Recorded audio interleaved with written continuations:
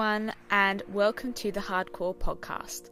I'm your host, Romy Adair, and in this podcast, we get into the nitty-gritty parts and experiences that are often had during the journey to become a professional dancer, chatting to dancers in training and professional from all around the world, creating one safe space that can be shared by many.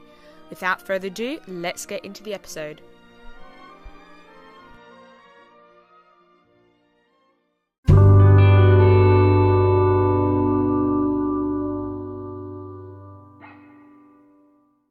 Hi everyone, and welcome back to the Hardcore Podcast, Season 2.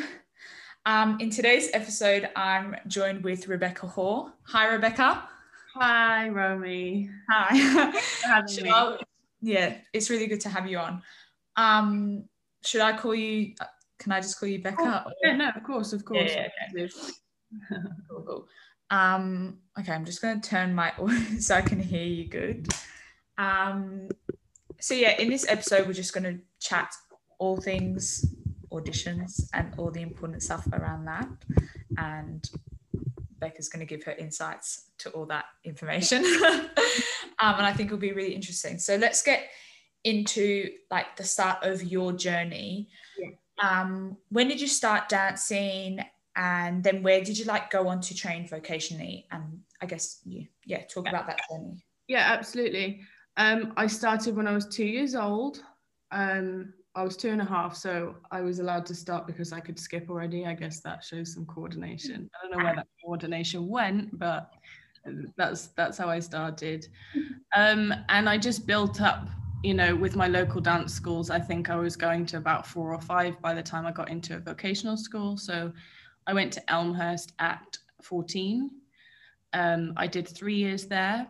I then did one-on-one training for a 6-week period with my, who was my director there, Mary Goodhue.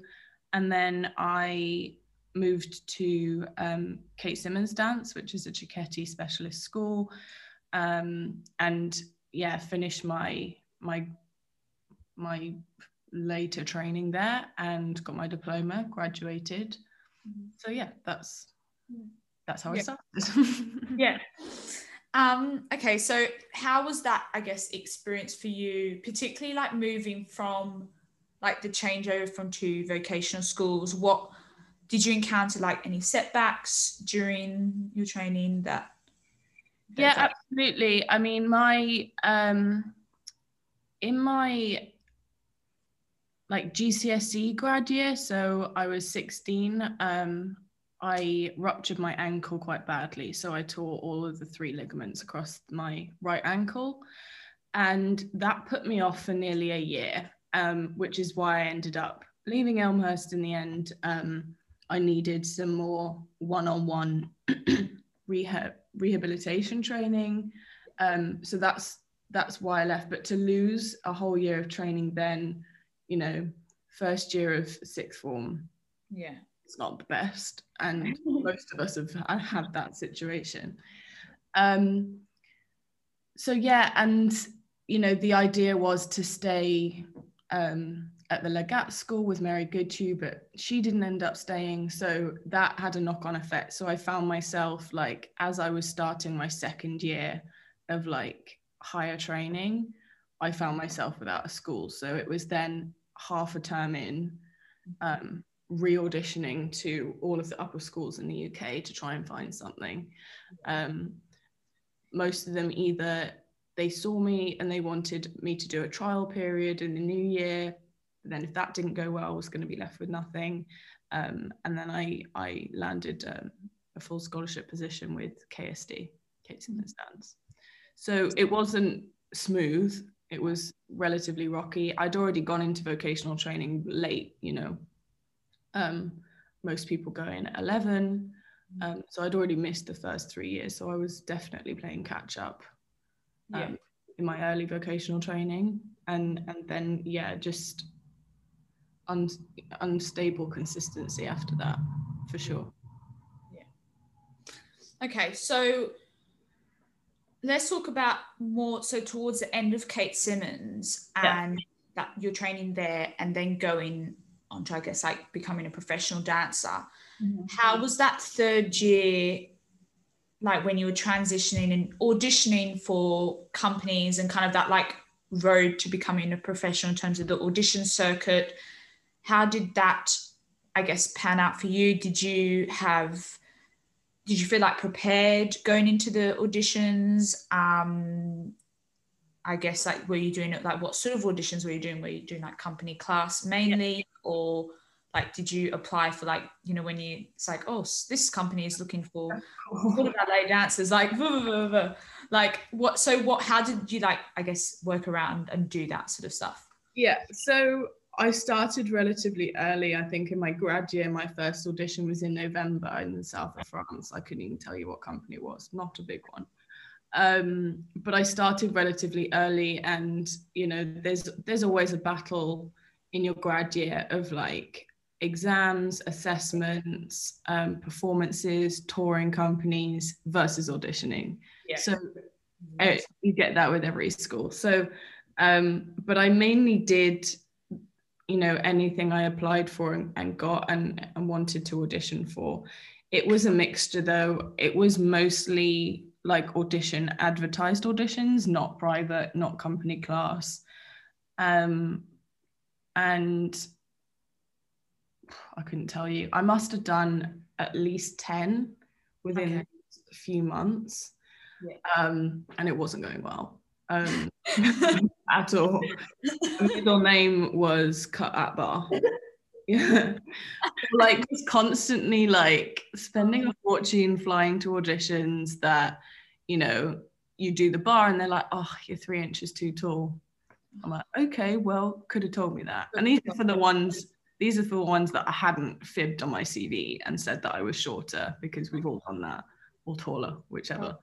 But you know, not great at all.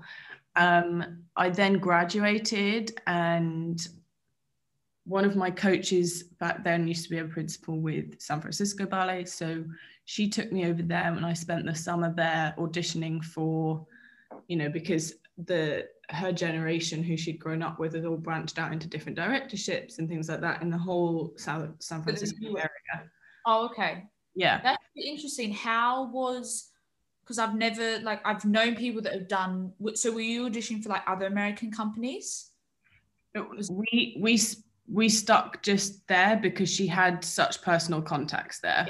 Okay. So and the thinking behind it was because I was just getting all the time in Europe. I was like, you're too tall, you're too tall, you're too tall. Yeah. So the advice at the time, bearing in mind this is a fair few years ago,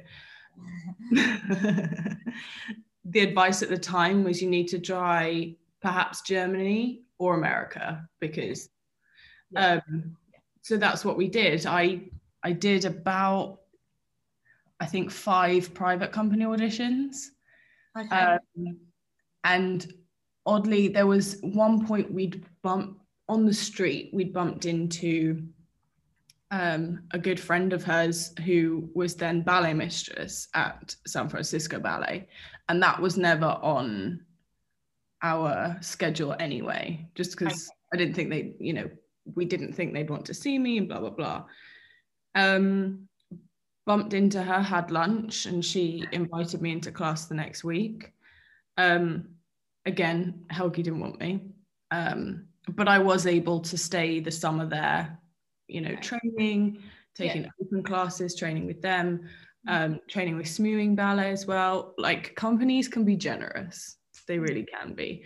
And, you know, it's actually how that teacher had landed her job. You know, she ended up hanging around at the company until there was a place for her, because if no one kicks you out, then, you know, if you're not bothering anyone. So I had a really great summer there and learned so much. You know, I had like a private, I'm not talking private audition class, I'm talking private class with Alonso came from Lines. Like, it was insane. It was petrifying, but it was insane. Yeah. Yeah, I took one look at those company dancers. We'd watched a performance the night before, and I think I actually cried. I was like, I can't do that. Anyway, glad I got that one-on-one. So, then I'd graduated, I'd done the summer, and I came home again with nothing. So yeah, that was my specific graduate year. yeah. And with regards to actually the audition stuff, we did bits and bobs with the CVs at school. I'd had 2 portfolio photo shoots by then, like one each year. I had one in my second year, one in my third year. So I had a decent selection. Yeah. Video reels weren't really a thing. Like I had a show reel, but people weren't asking for it. So I wouldn't send it unless they asked. Not as much as they are now. No, not even as much as they, like the second time I was barely getting away with not really having much, which, we'll talk about. Yeah. When I say second time, I mean. Yeah. So yeah, I was kind of just doing it all myself. And other than those auditions in San Francisco, most of them were send your CV, send your photos, yes or no, you can come, go, get a car, come home. There wasn't any private situations in there. And what I found when I was auditioning, graduating, is that every director wanted experience. Yeah, exactly. There wasn't really, there were barely apprenticeships. There wasn't, post-grad programs. There wasn't any junior companies. Like they were just starting, but they wanted experience because directors didn't have the time to be educating someone. Yeah. So that round they wanted experience and I didn't have any. Yeah. But yeah, that was the first grad year auditioning. Yeah, I feel like I don't know. I feel like the first round of auditions is always like the most, like, I guess, scary. It's like the first pancake. Yeah, it's just not good. Goes through. Yeah. Hurts a little bit inside. Bit broken. Yeah. So you didn't like go straight into a company from your graduate year. So how long were you, I guess, like in that weird limbo stage for before you? I didn't get my first contract until the following May, so I was a year after graduating. Okay.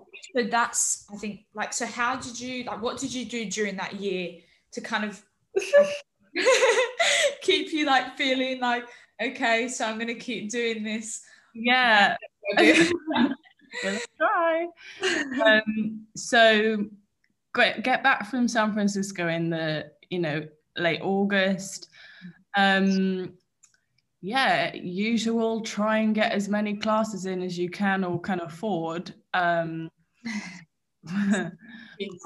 only had somewhere to stay in London on and off whenever my dad was working there, so I'd nip up and back and forth to London when I could pay for a class, like an open class, or when I had somewhere to stay. And if not, I would get the bus up in the morning, like the National Express, take a class, take another class, and then bus back. So the whole day is like 60 quid already, and that's if you haven't had a prep for lunch. Hadn't gone for anything.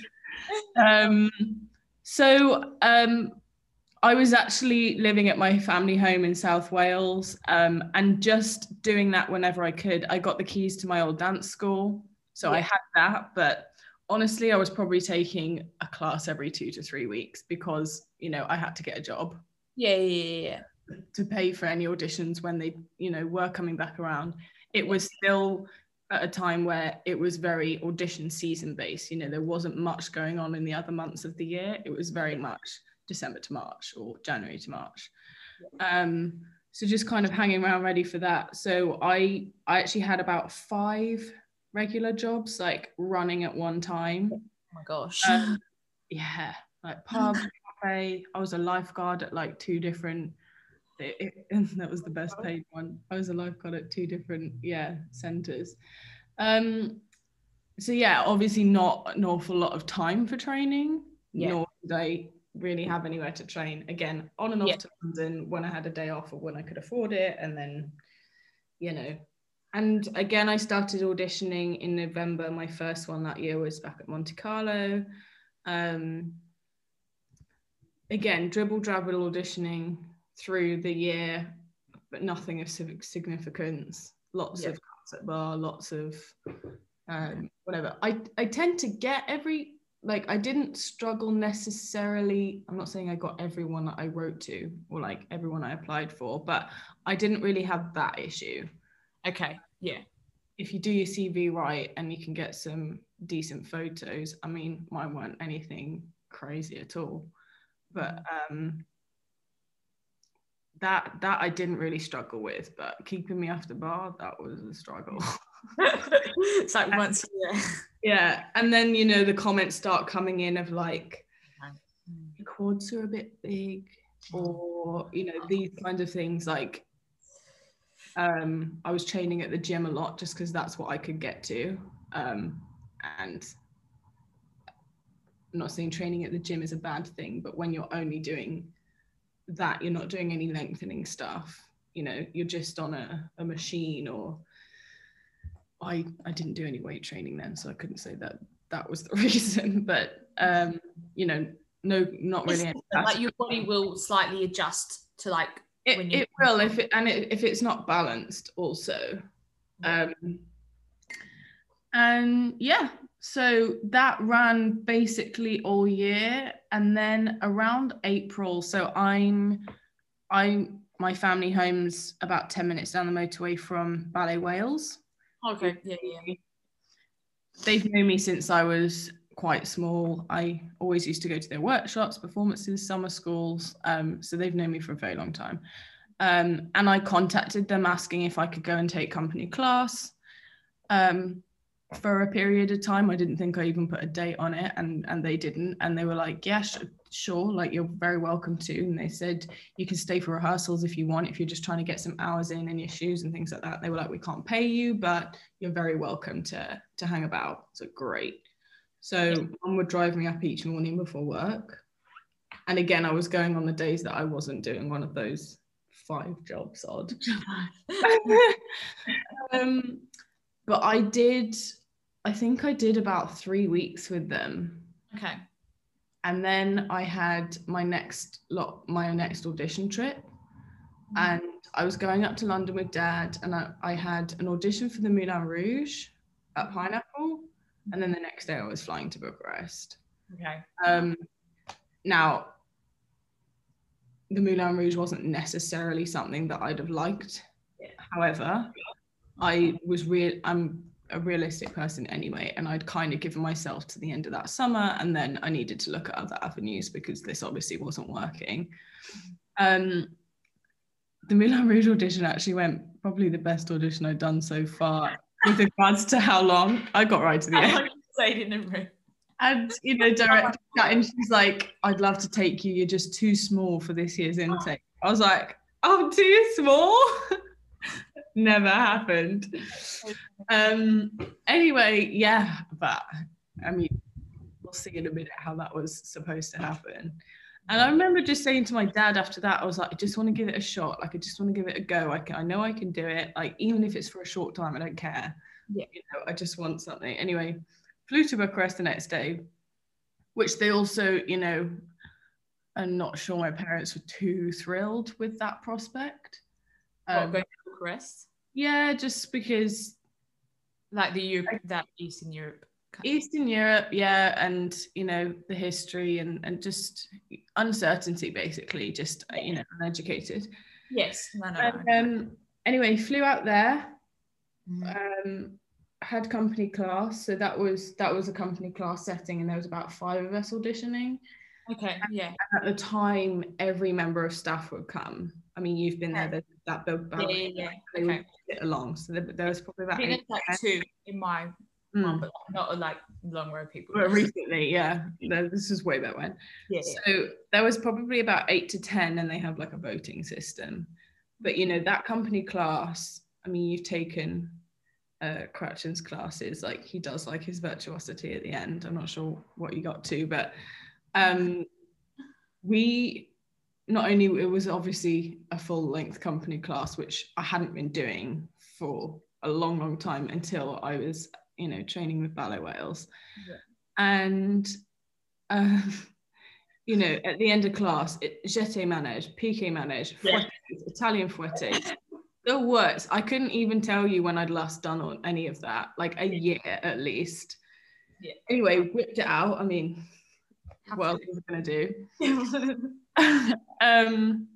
Go into director's office, start having an interview. First question he asked was, did I have a diploma? And I was like, yeah, I think over there, like, they want, like, you need a diploma, like, to go, I don't know, like, because the same is in Bulgaria. It's interesting. Yeah, you, as a foreign dancer, you need a diploma to be employed as a collaborator there, which is what you are. Yeah. Anyway, I was like, yeah, I do. Like, never thought I'd need that. Straight through that. But anyway, yes, I have a diploma. And the next one was, what's your height and weight? And I was like, you, like, it's on my CV, hon. Anyway, tell him that. He does some like daft calculation. And he comes back with, you need to lose 2 kilos before you start. And like, yeah, classic. Like, I'd been off, of course I was going to be juicy. Like, what? I haven't been training. Anyway, a bit of Swan Lake could sort me out. Yeah. Anyway, so completely ignored that, obviously. And I was just, you know, let's have the contract then, let's sign. Not because of that comment, but because I needed this contract. I was never going to do that. And the time frame is even worse. This was a Thursday and I was starting the following Tuesday. So it was a matter of like 3 days. What? 4 days. I know. That's so you can't write it. You can't write it. But yeah, it's a good story. It's a good story. Oh my gosh. So yeah, I flew home later that day. I'd actually got food poisoning from one of the restaurants, and that hit on the plane home, so that was fun. We don't just deal with blisters, do we? Oh my yeah, I flew home, packed up over the weekend, quit all my jobs, and went out, but flew back out on the Monday, started on Tuesday.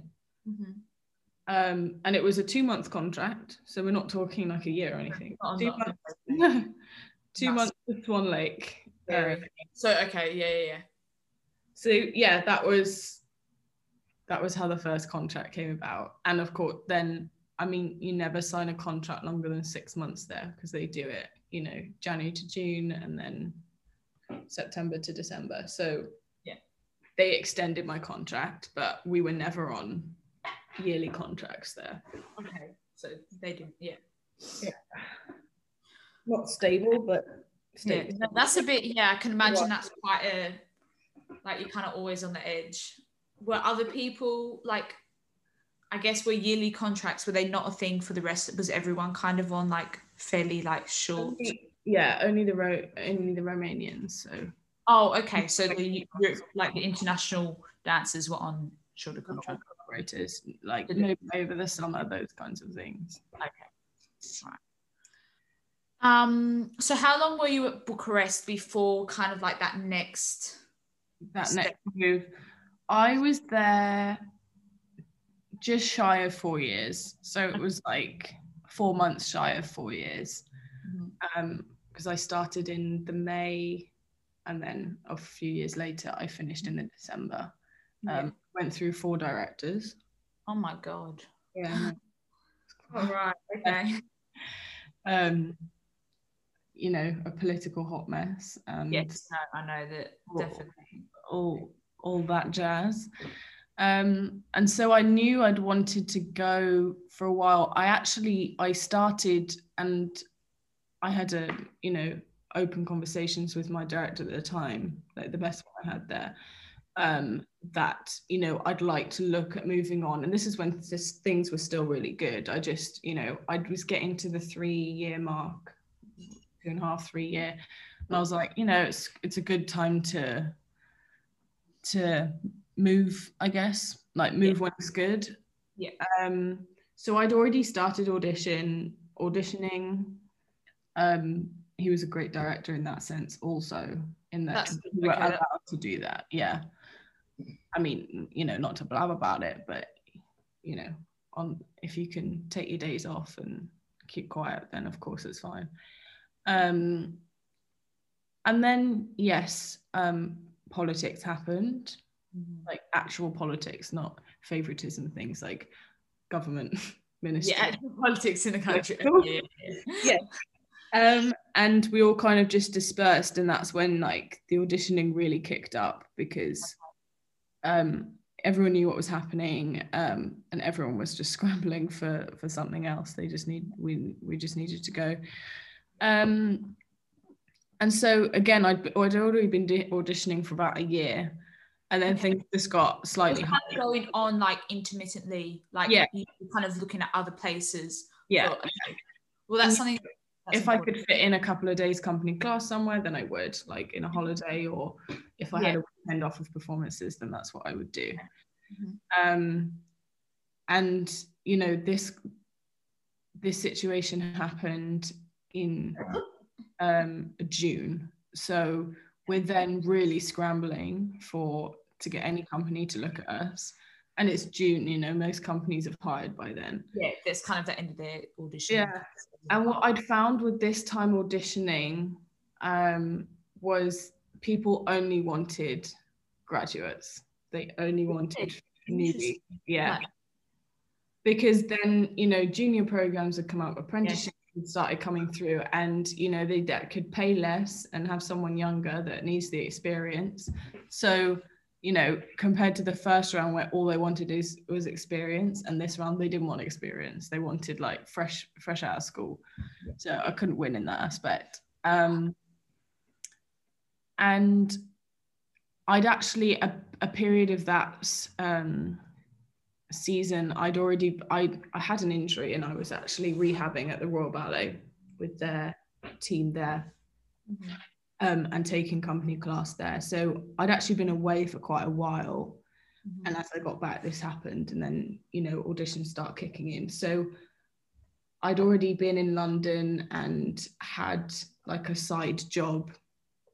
We weren't paid when we were injured there, so I had a side job and had started taking. So I left again immediately and just took a leave of absence, and was in London waitressing, taking the classes, doing. So you kind of had like a mini, I guess, leave. Yeah. But you weren't through, like you hadn't left the company yet. No, I hadn't left the company. I just, you know, we're not paid when we're injured anyway, especially not if we leave the country. So, and there was nothing running at that point. Like, that's how bad things were. Performances. Okay, so everything like nothing was running. There wasn't even classes. So, there wasn't really no reason to be there.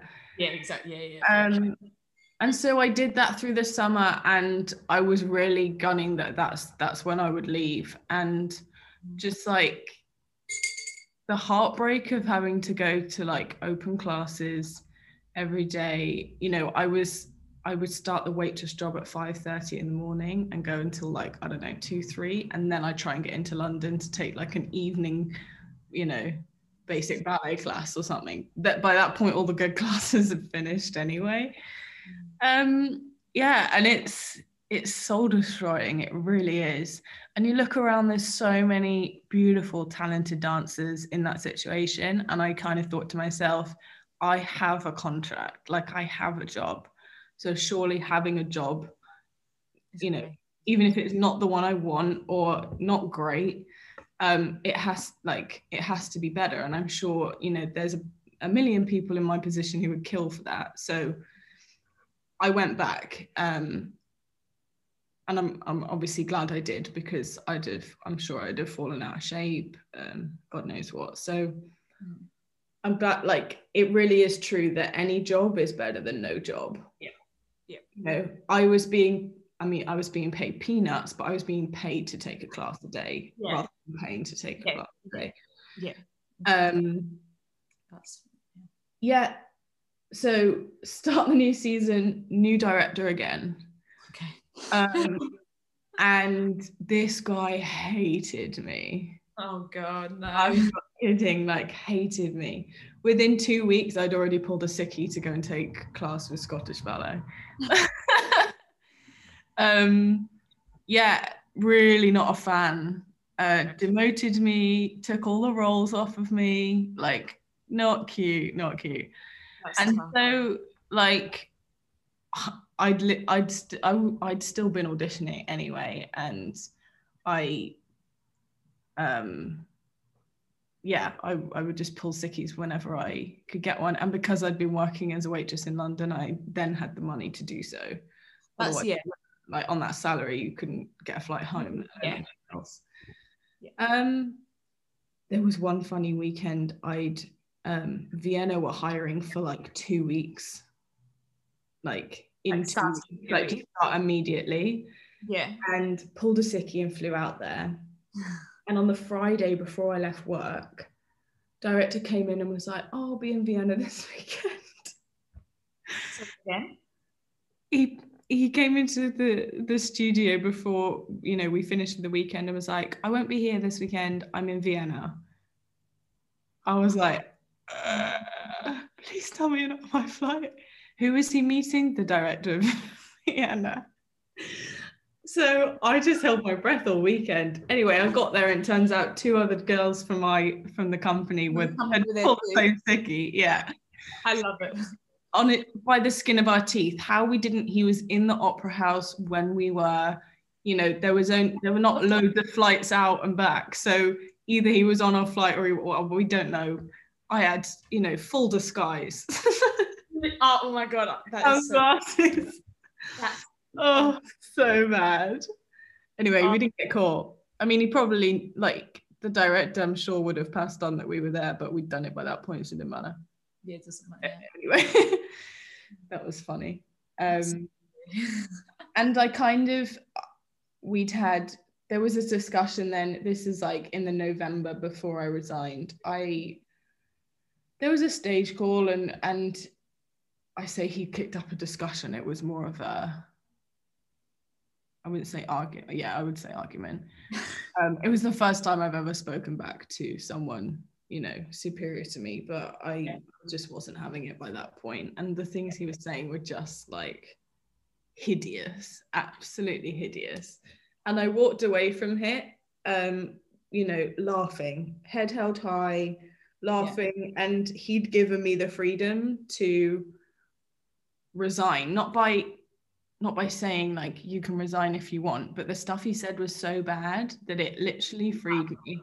I was like, I can't, like, I don't know how to help you there. So I'm very grateful for that conversation and for those, you know, awful things. They're still some of my best insults to date. And yeah, that allowed me to be like, okay, I'm fine, I can go. And I handed in my resignation, I don't know if it was the next day or the next week, but soon after that, to leave like in the December, because that's when my contract was ending for that period. He actually kind of changed his mind about me by the time I'd left. Oh my God. I know, you know, all the difference in your work, the fight and blah, blah, blah. I was like, no, that was all that, you just want to see it. So anyway, I obviously thrive off of being assaulted.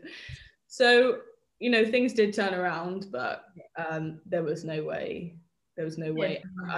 I'd spoken to, there was a company where my friend was at, and my brother was here at Semper already. So I'd spoken to both directors already and arranged that I could take class back and forth a little bit.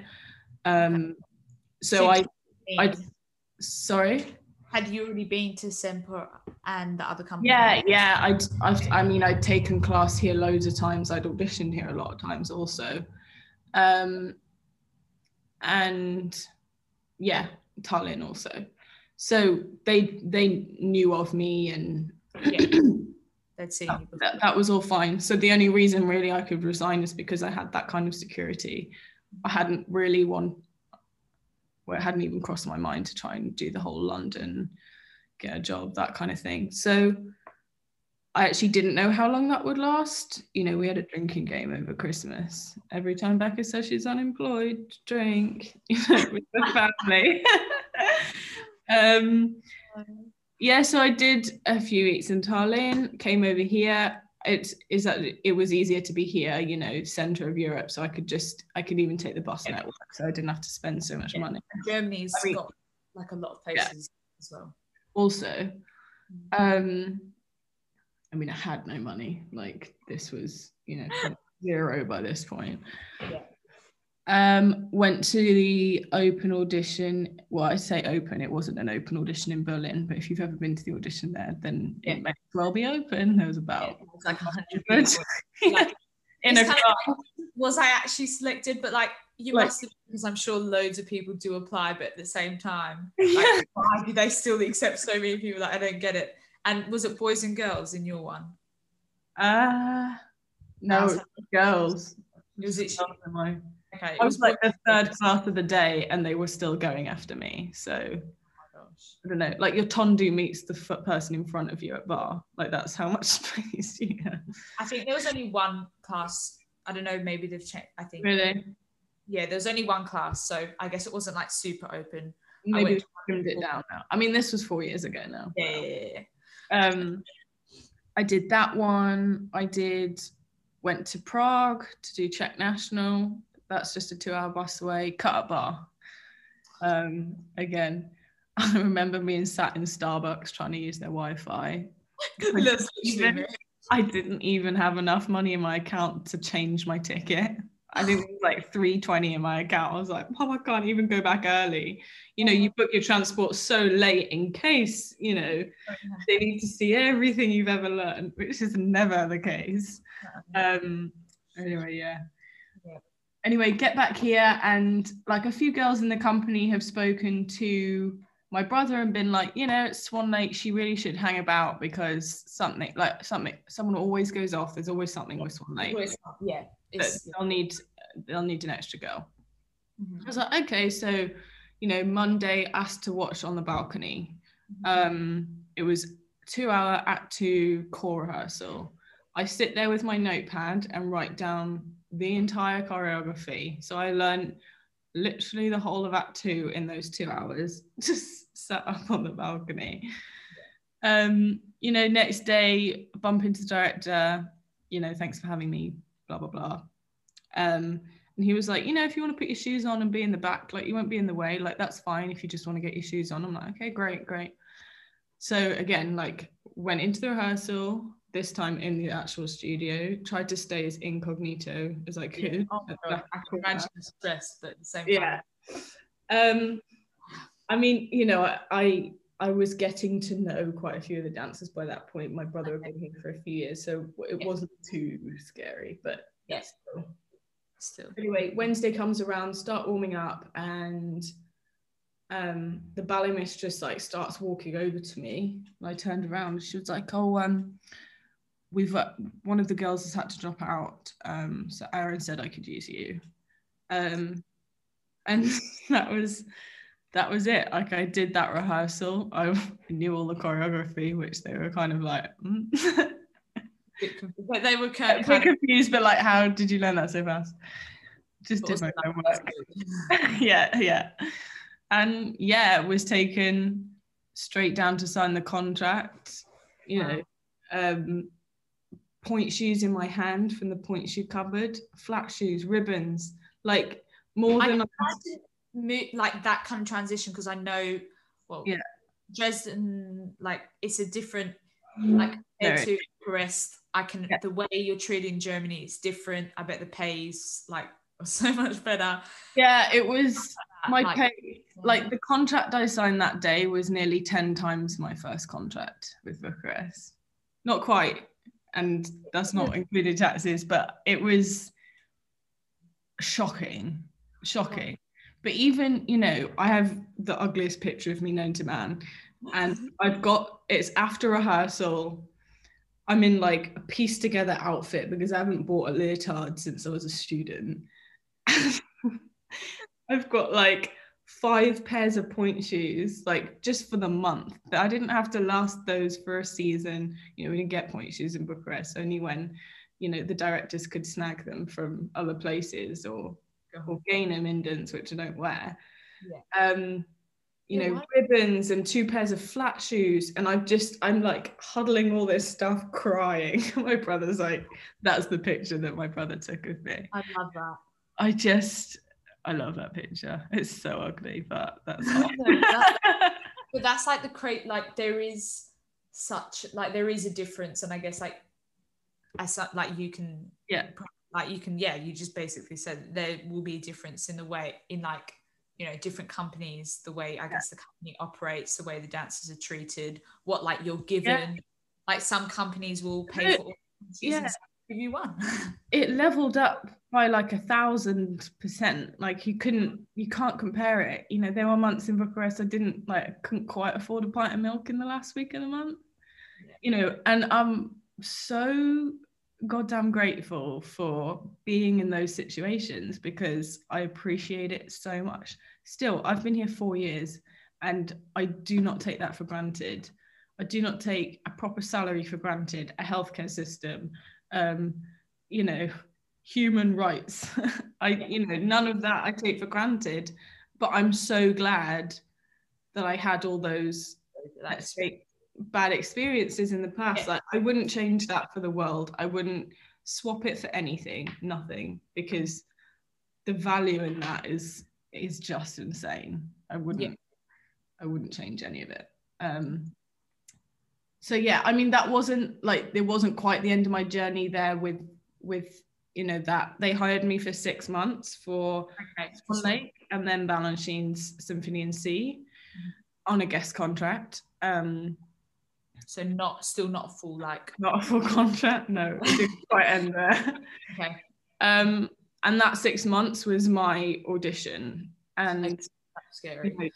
Yeah, January to March here they let people into company cast Tuesday, Wednesday, Thursdays, you know, just a few, just because the director likes to see them up against the company, so he never holds open auditions ever. It's only ever company class. And so, you know, I'd started as a guest hoping for a full contract, and like every day was an audition for me. You know, any day that there was other auditionees in there, he was there watching, and I was one of the you and be like, okay, that's really free. And then I get a meeting kind of, it was right before we started Symphony in C, and I've been cast very well in that, you know, even roles above my rank, which was, you know, positive, but I didn't want to get my hopes up. Anyway, get in there and he's like, I've given all the contracts away for this season. I'm like, okay, great. And so it was kind of like, oh. And then he was like, but I'm going to keep you on as a guest, you know, for the next year, and the next one that comes up is yours. So I had a contract, I just wasn't. You just weren't on like 12 months. Yeah. Okay. Anyway, last week of the season, one of the girls resigned and I got her contract, so I was on a full contract by the next season. So yeah, that's how that's a long-winded way of how the second one went. But it's not, you know, my kind of like rocky road path of it is 80% of dancers have a journey like that. There's a very small percentage that fly through things. Yeah, definitely. And I think that's kind of, I guess, why we're having this conversation, because you hear so much about the prodigies and the 17-year-olds who like a soloist role, or I don't even know, just getting straight into a company and you know, or just doing like the really big company classes and like doing it all privately, and like I didn't even know how to explain it, but for the majority of people that's just not relatable. Like and they're the exception to the rule. But most of us are the rule. I certainly was. Yes, definitely. I think it's really important. Differentiation. And as well, like I think like a lot of people, particularly, I don't know, I guess not necessarily recently, but a lot of, I guess, British dancers do go to Eastern Europe for like their first job. And I guess what's no really that either. Pardon? there's no help with that either. Yeah. But because I went and did auditions this time last year in Bulgaria and Romania. Yeah. And like it is, I'm not saying it's a different world, but in a sense, like it kind of is, if that makes sense. It definitely is. I mean, every country is in the UK, but still, it's a whole different language. Just anyone who's ever been over there, you kind of like just know what I'm talking about. No, yeah, absolutely. And like when I got to Bucharest, there wasn't, there was probably about a 5% to 95% ratio of foreigners to Romanian dancers. So the 5% was the foreigners. So that's kind of what it was like when I arrived. And English isn't an option. Like I'm happy wherever I move, I like to learn the language and I do my best to do so. I don't like being, the one who can't. Yeah. But first day, it's just, you learned so quickly what certain commands were in Romanian because they were just being bellowed at you in rehearsal, it's a very different mentality. They weren't long out of the communism period, and so it's different, and it's kind of it's new and exciting for a few years, and then when that kind of thing like leaks from the higher up ranks through to your day-to-day, then it's time to go. Yeah. I think that's also something that's you kind of spoke about it, but kind of knowing when it's time to almost like move on. Yeah I call it the mid-20 move. Okay. Everyone does it at some point normally. Mid-20 move. You've done 3-4 years and you're like, okay, time to now. So I guess it's going to be different for everyone, but do you think staying there, like rather than like a year, but like trying to stick it out for like 2, 3, 4 is more kind of like important, unless it's obviously a really difficult situation? But if you're... I just think the experience that you gain over more time, there's a lot that you'll miss in a first year as a professional. Okay. There just is. And so I think doing a bit of time, there's also, you don't want to be hip hopping around all the time. Not only would that raise maybe some questions on your CV, perhaps it would in any other industry, so why not ours? Yeah. Mm-hmm. Equally, once you've done that maybe once or twice, like moved country, move company again, you won't want to be doing it anymore because it's aggy. So I think that if you can get 2 to 3 years under your belt, of course there are extenuating circumstances, but I just think that until you've done a whole year in a company, you're still the newbie. You're still the newbie until the June that you've done a year. Until the next season starts, you're the newbie. So I would recommend trying to stick something out just for the lessons that you'll learn. Definitely. Okay, I think that's kind of like most of the... Enough on me. no, like I guess the audition questions about that, but I kind of want to chat more about Audition Educator, which you created for, I guess, like young dancers, people, whether pre-professionals, even like anyone who's auditioning, essentially. That's me. So just tell like the listeners a bit more about that. Okay, so I mean, as you've heard, I have had a fair few experiences with auditions, and I'm not the only one. Most of our past looks something like that, with different stories, different anecdotes, but they've got the same gist. And so for a long time, I've known that I would eventually do something to aid this gap that has not been filled, you know, by anything really. I did a YouTube series for a magazine a couple of years ago about audition stuff, but I was barely scratching the surface. It was like 5 minutes, 3 series, and I would just say like the odd pointer for each. But there's so much to talk about and to teach on auditions, and there's a lot of psychology that goes behind things like that. And that's not to say I'm a psychologist. I just mean I like to look at things from, you know, all angles. How would a director think and feel, and, you know, in those situations? And so I started putting it together over the summer. I have a digital media company anyway, so putting a course and a website and things like that together is not a task for me. Sorry. It's not a task for me, you know. I enjoy doing it. I've been doing it for years, so that was all pretty easy, and I had all the information already that I wanted to. Yeah. And it's kind of like, you know, when people say they write a book and they start and it just floods out.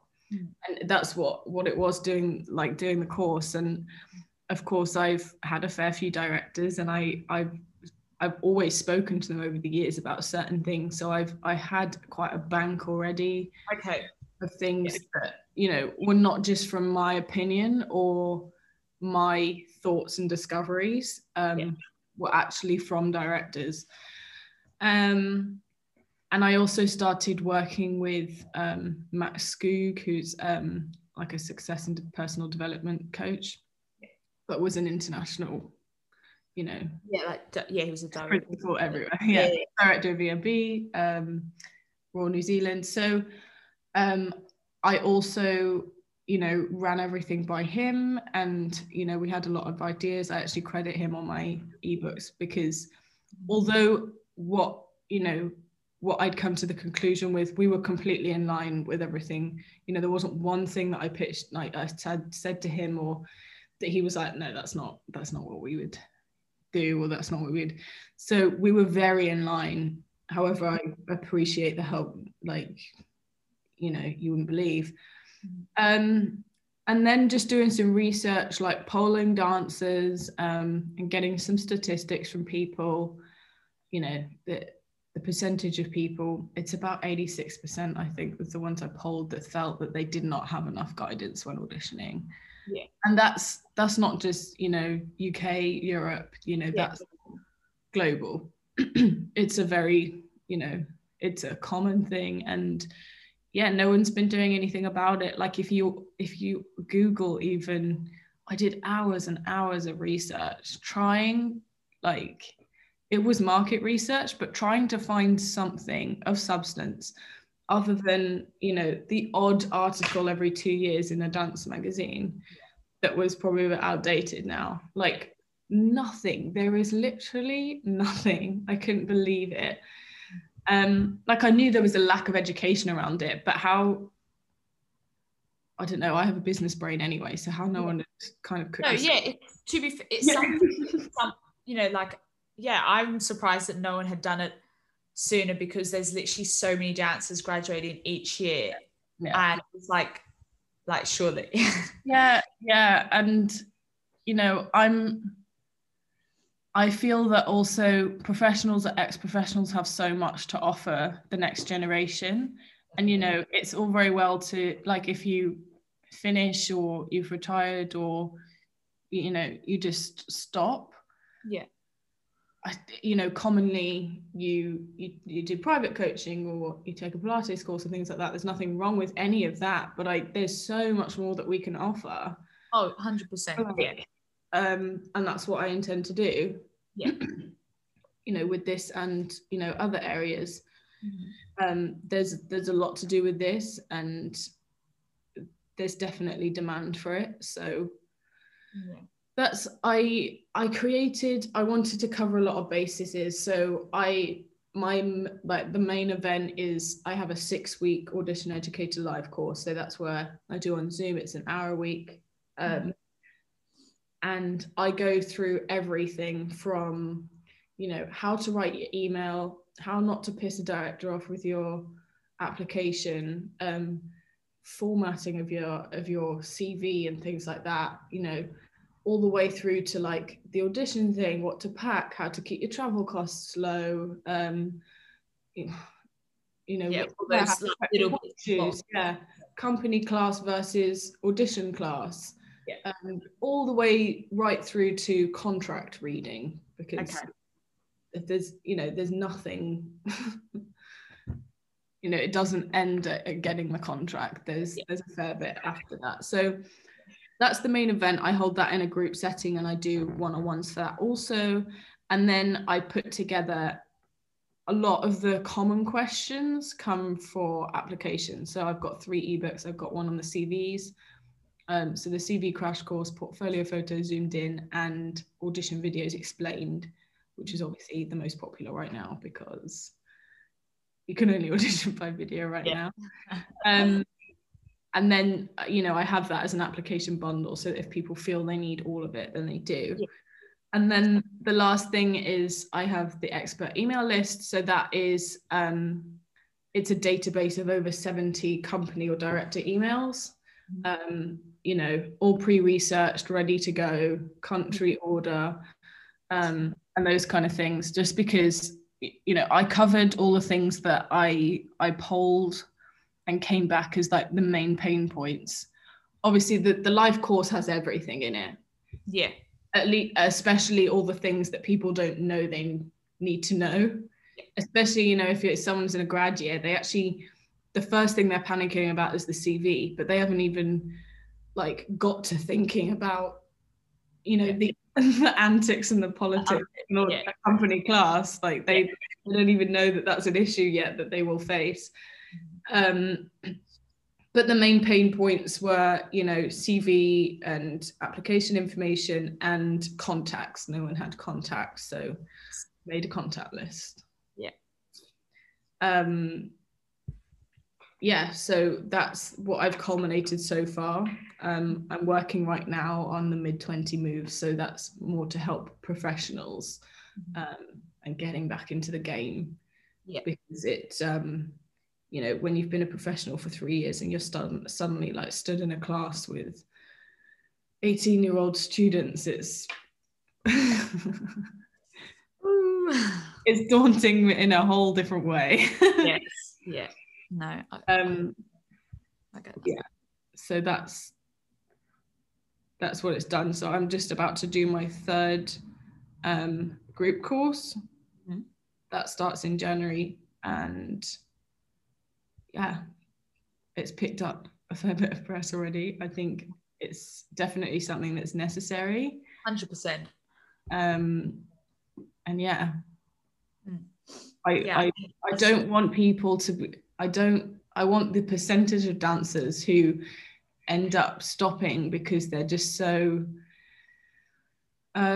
you know, floundered on the experience of the auditions. You know, you've done 2 years and you might have got, you know, nibbles here and there, but it's so disheartening. And I just, if I can help,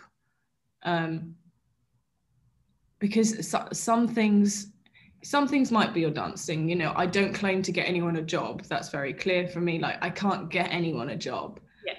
But I can help you not lose the job before you've done a tondu by, you know, writing the wrong thing and on your email and attaching the wrong stuff and, you know, all sorts of things like that. And then just affording the whole audition thing as well. Yeah. So if I can help, then that's great. That's all so just let the listeners know, because I think a lot of, particularly, I guess, like the listeners who are kind of in that that part of like where auditioning is their next journey, and I know obviously due to like COVID and what's going on now, it does make it more difficult, but you know, by the sound, you've got things that are covering and kind of like helping with that, which I think people find really helpful, because obviously it is a new situation. Everyone, and so I mean, COVID or no COVID, it helps that I'm in the industry.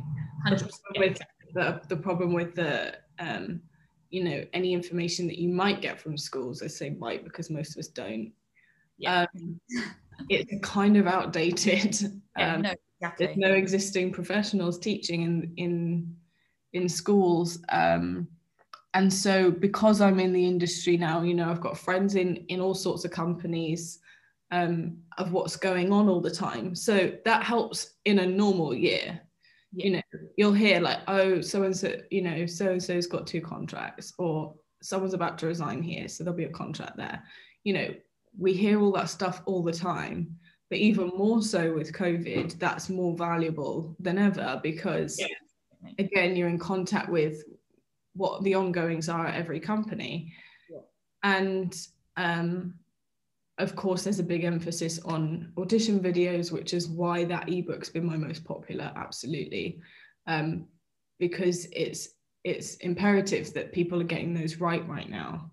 Definitely. And there's a lot of basic things that you can you know, be doing to at least help with the application, to get the director to open it, to get him to sit through it. Like there's a lot of things that I, you know, have found within those areas. So yes, it's difficult, and it's a bonus that I'm in the industry because I get the, you know, all the information first. Had the experience like fairly like yeah. It's just more tangible for me being in it. Definitely. For sure. For sure. And auditions, I'm not going to speak for like this month and right now because things have slowed down again, but they were happening all through the summer. You know, something that people forget with auditions is that there is an audition season, but it's really quite loose now. Like in these more recent years, it's not strictly January to March. Yeah, no, they do keep going up until the summer.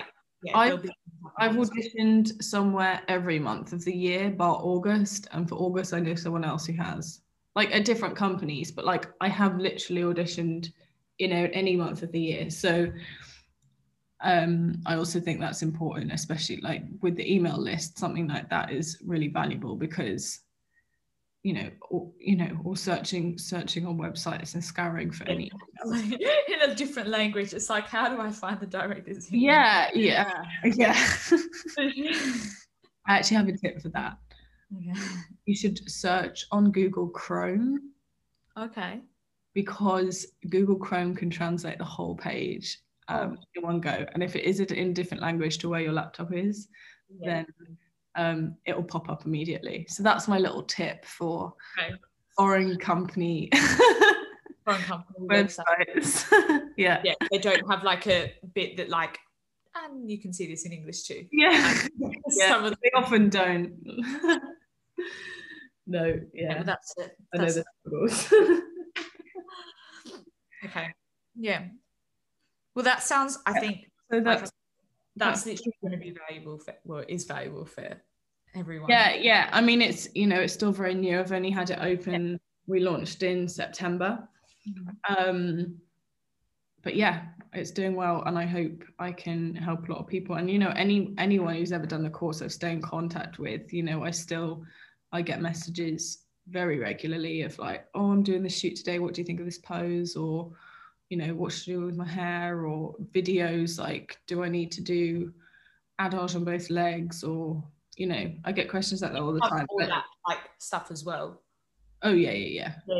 So that's really helpful, because I know like a lot of the times like the standard audition guidelines that a lot of companies follow, and you can like find the list of what they want, but it's still not clear. Like I had a friend, one of my really good friends, who's like, she's in her 3rd year, and it's like she filmed her adage from like 2 different angles, but it like she didn't film it, like they had this like photographer guy come in, but it was like, one was filmed like right on the side, and then for some reason he filmed like from the back of like adage at the bar.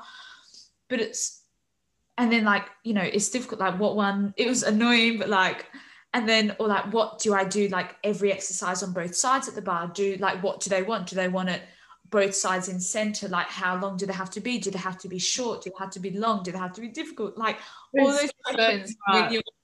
It's so hard, like what?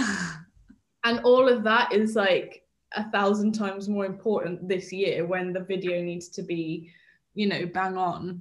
Like, I actually say to any clients that I don't highly recommend a videographer for your audition video. Yeah. It might look nice as a final edit and things like that, but one, you're paying an extra few £100 for it, that, you know, you're going to have a limited amount of time, and when you're filming stuff you want maximum amount of time. There will be stuff you want to refilm, there will be stuff that you want to edit, and if you do it with a videographer, you're cut with time. You don't have any control of like what, you know, your angles were. Hopefully they're a trained eye anyway, and you know, once they've cut and edited the video, you can't touch it, you can't edit it, it's completely copyrighted. So that's why I say, you know, photos, absolutely, you know, if you can afford it, they should be professional. But videos, you know, you can do a fully decent one, you know, with a phone, and a tripod, but there's so much to consider with videos. Like, you know, like you say there, with all those questions, there's so much to consider. And so that's what I'm doing, I'm answering them. Which is so helpful, because like I know that's something I struggle with, and then like people who like maybe in the year below me who like I'm still in contact with, like they'll ask me like, oh, what did you do? And I'm like, okay, well, first of all, I can only talk about like my experience. Still, like, it's difficult because even like I'm still like, I guess, new, like it's still speak with it.